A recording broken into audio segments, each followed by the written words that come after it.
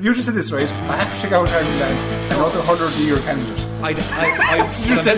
What I'm saying is, I'd have to take out. Okay, I'll take out Conor Whelan then. Conor Whelan have to be. That's it. I quit. Subscribe to the GA podcast feed on the OTB Sports app now.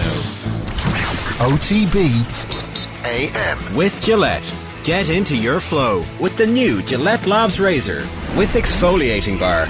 Right, it is nearly 10 minutes past 9 this Wednesday morning. Derek McNamara is with us. Pointy-headed rugby boffin, is that your official title? Exactly, that's me. The stats man. What do you do? Tell us. What do I do? Yeah. God, I break down the game so that I can identify if teams are getting better or worse based on their performance. And how do you do that? Because it's a specific thing. You kind of...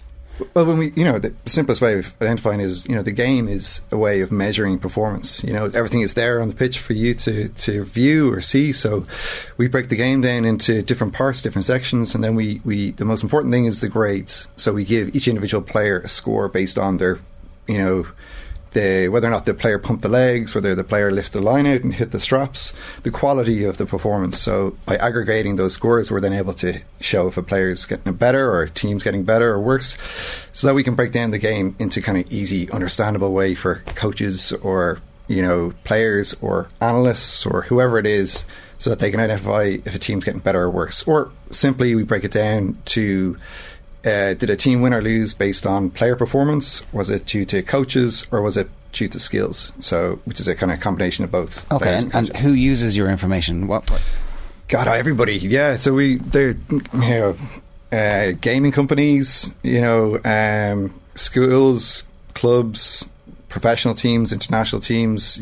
So taking all that information and editing it or manipulating it in a way that coaches can understand it, they can then measure their own performance as a coach, or players can review that information and watch their videos and learn while they're away from the pitch, which is something brand new. It's not something that currently exists.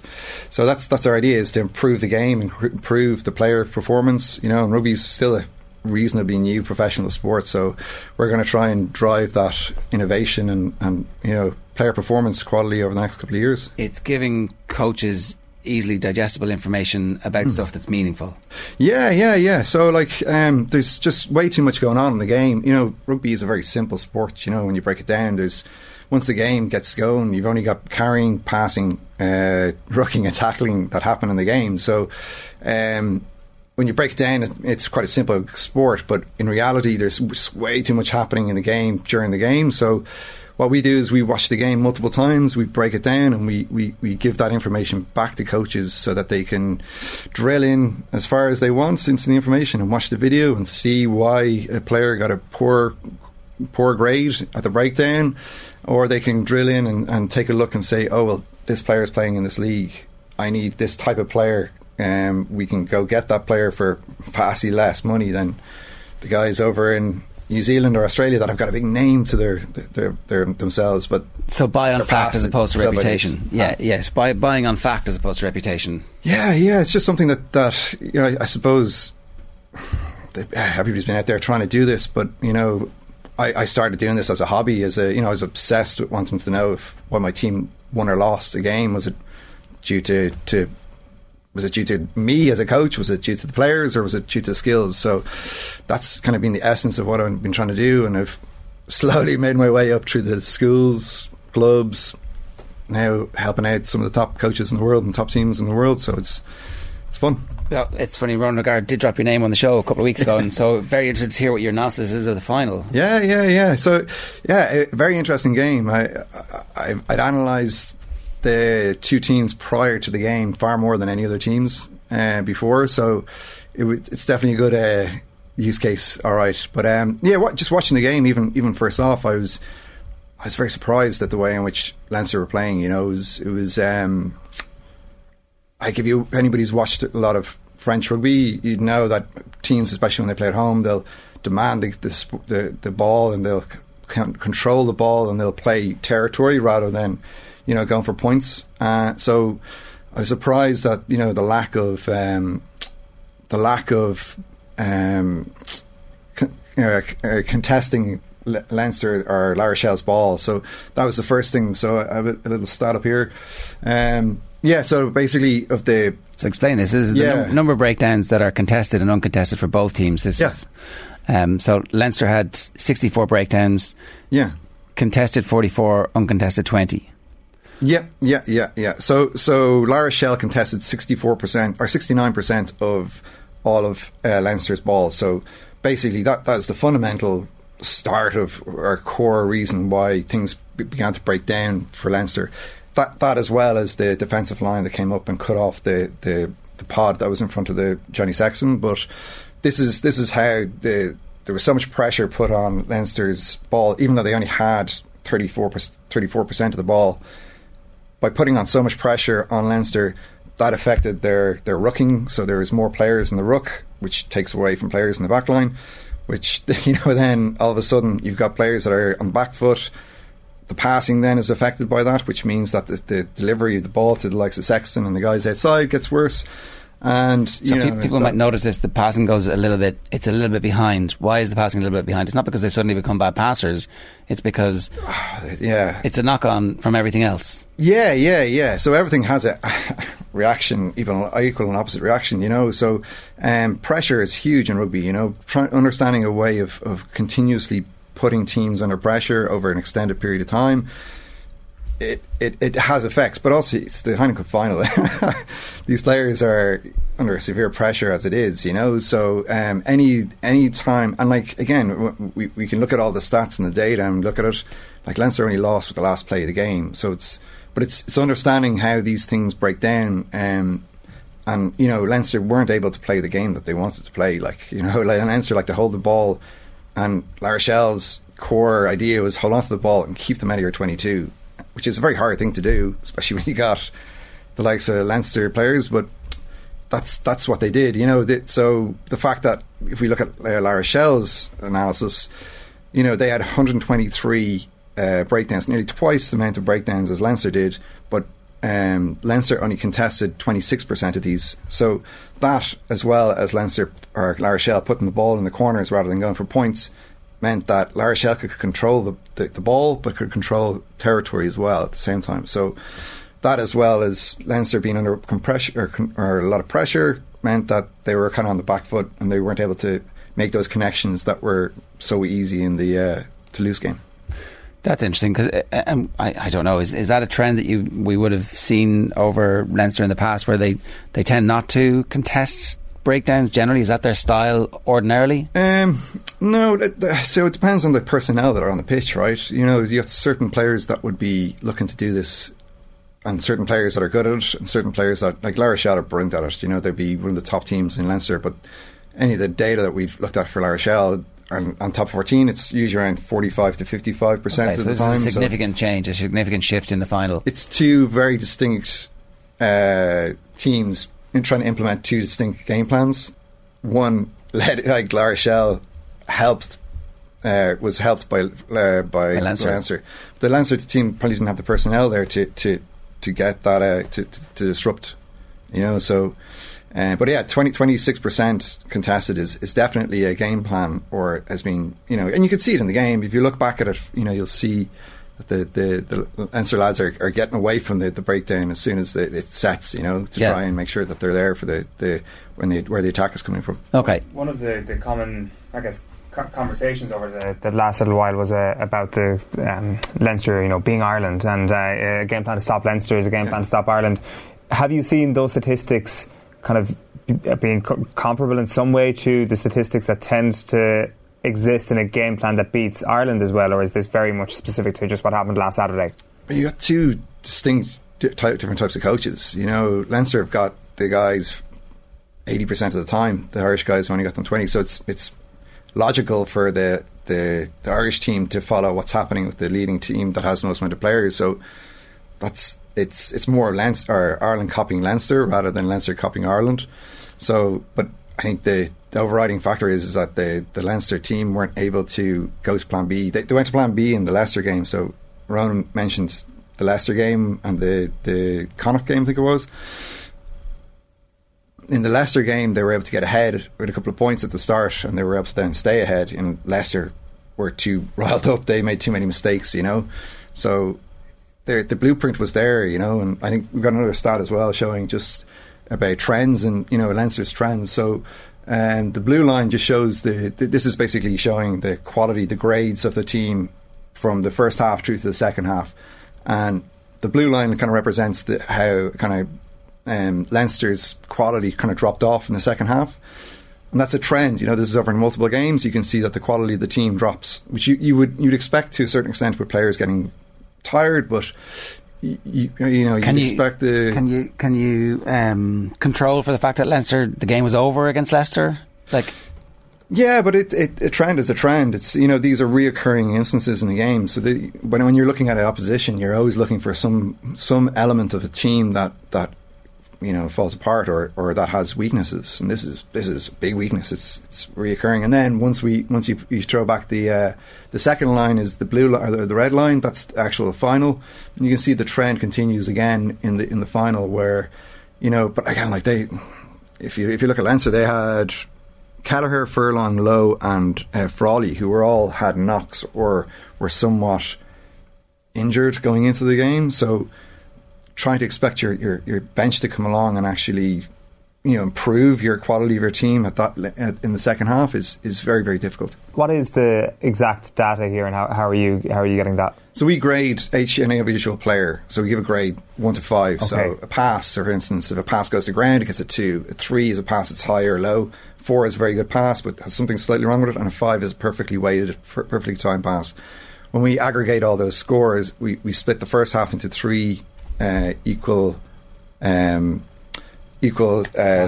based on 15 minutes of actual time in the first half, 15 minutes in the second half. So that's 5 minutes of 3 sections. I'm kind of a bit too deep here, but basically they're each equal amount of time, and we aggregate those scores. So in there's around 1,000 activities in the second half, so there's probably 300 in the first, 300 in the second, and when we average out those scores, we get a very, very accurate representation of the quality of the team over that 80 minutes. So it's very, very accurate. It means something. It shows that the team is losing concentration, or the team is missing a leader, or that they're taking too many of their leaders off. It could mean loads and loads of different things, but unless you actually have this data, you'd never know. Yeah, it's really interesting. So O'Gara, is your sense that he obviously would have had this data as well, or could he judge this from the eye test from the Leicester and Connacht games? Yeah, of course. Like the top coaches out there, and like even coaches that are in school that have got their way to the top level, they're all really good coaches. They've all got that sense, you know, and especially in professional sports all the way up, these coaches that have got that sense of, you know, I got this idea but I don't know how to do anything about it. That's me. So that's where we created a software system to allow coaches to work off those hunches that they've had and have data to go to a player and say, you know, you're not working hard enough in the second half, or you need to work on your rucking and your quality. Or there's an opportunity for us to be better in the second half, even if because they were, as you say, they're so close. So you end up, I'm sure they'll do a lot of soul searching over the off season to try. It's basically they're in a similar situation to New Zealand after New Zealand kept blowing World Cups, where they were like, this seems to be the best team. Why do they keep losing? And Leinster need one of those massive period of self-reflection and analysis to get to a point where they stop losing these games. Yeah, but a lot of these teams, they're at the top for so long, you know, like Leinster are brilliant, you know, like they're amazing. They've got so many amazing indigenous players. They just the prep for the game wasn't, you know, if you'd watch any amount of top 14 rugby, you know, you'd La Rochelle did exactly what you expected them to do, did they? Oh yeah, totally. Like they hold on to the ball, control the ball, control the location. You know, if you're playing against it doesn't matter if it's a school team or a club team or international professional team. If you're playing against a superior team, what would be considered superior team, you do whatever you can to keep them out of your 22, because teams get, you know, the good teams, once they get into 22, everything becomes tighter, everything becomes more, you know, because everybody. In training, that's what you do in training. You train teams to get better in the 22. So that's what La Rochelle did, and Leinster, unfortunately, now they came up, you know, one last score of the game, but there needs to be more done by teams to be able to implement different strategies in games. And that's what we're trying to do. We're trying to help teams to, like in American football, for instance, you've got a mic that's going directly up to the booth. That you can't implement that. It's just not the way. But there are different things that you can do to get what you want done, or change different game plans because things may not work, or things. You fall give apart. the players ideally over a period of time the information that if the game is going this way, then we need to activate different plans. Yeah. You don't really necessarily need to get all the players to know. It's usually just one. You know what I mean? There's just one player you need to get the word on, and they help everybody else understand. It's very subtle. It doesn't need to be massive implementations of different game plans. The game plan could be something simple as, okay, we're going to attack. We're going to stop leaving them get the ball. We're going to get the ball, and we're going to maintain control of the ball. Doesn't matter where in the pitch it's going to happen. As an Ireland rugby fan, should we be concerned that Leinster were closed down like that at the weekend? God, where do I start with this? I'd be concerned every 4 years. There's not a huge amount of historical reasoning for us not to be worried, but I'm here. I can help them. If that's something they want to do, and the way I would try and there's enough time, small incremental steps. We don't. It's not about looking and taking shortcuts and getting to where you want to get to. It's about, okay, this is something that went wrong. Can we measure it? Can we identify it? And can we replicate those issues that came up? Can I ask you a little bit about how open the sport is to taking on the information that you're giving them? Because we have seen a data revolution in many sports, but we've also seen a simultaneous parallel. No. What can these people teach me with their computers and their spreadsheets? What's rugby like? But it's the same in any industry, right?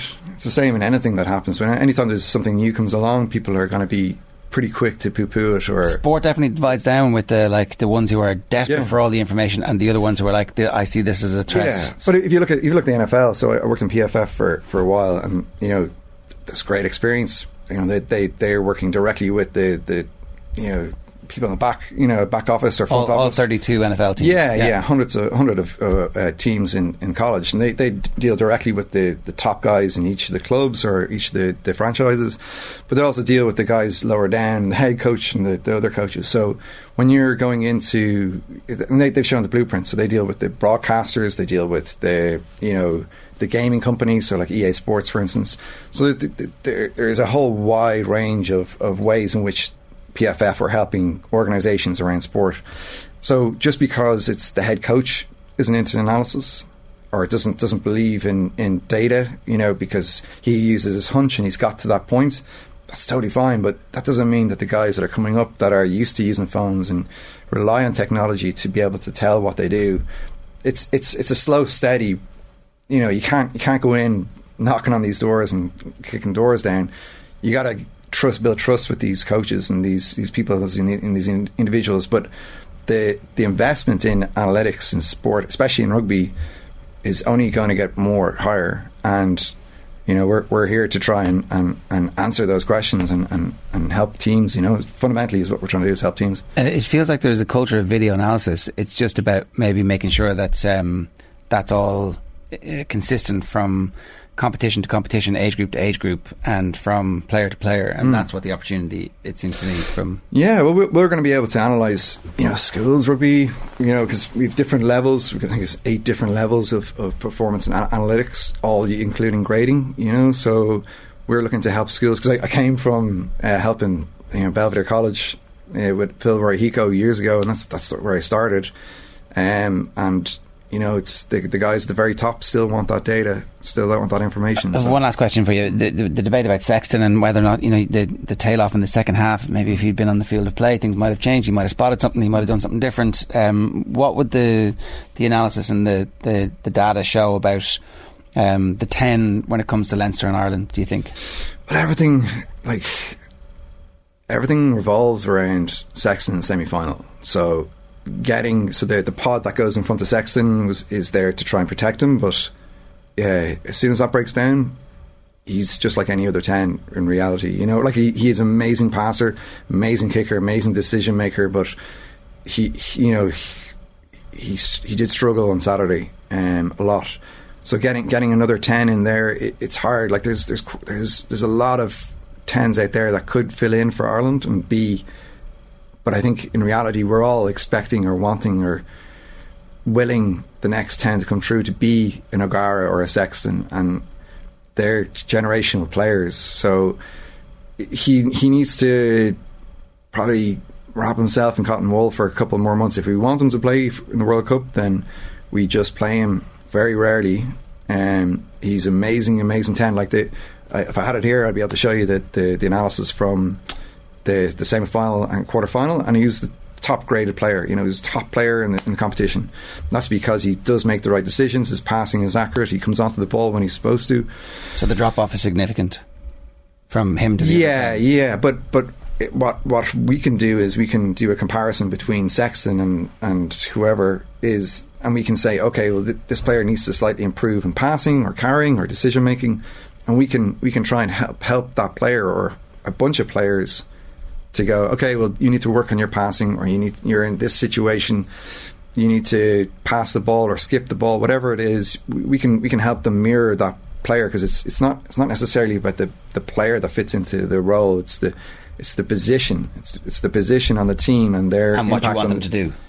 Yeah. So like it's measuring performance based on what they're doing. So all right, Derek, good stuff. Yeah, cheers, guys. Best of luck with it. Thanks a million. OTB AM with Gillette. Get into your flow with the new Gillette Labs Razor with exfoliating bar.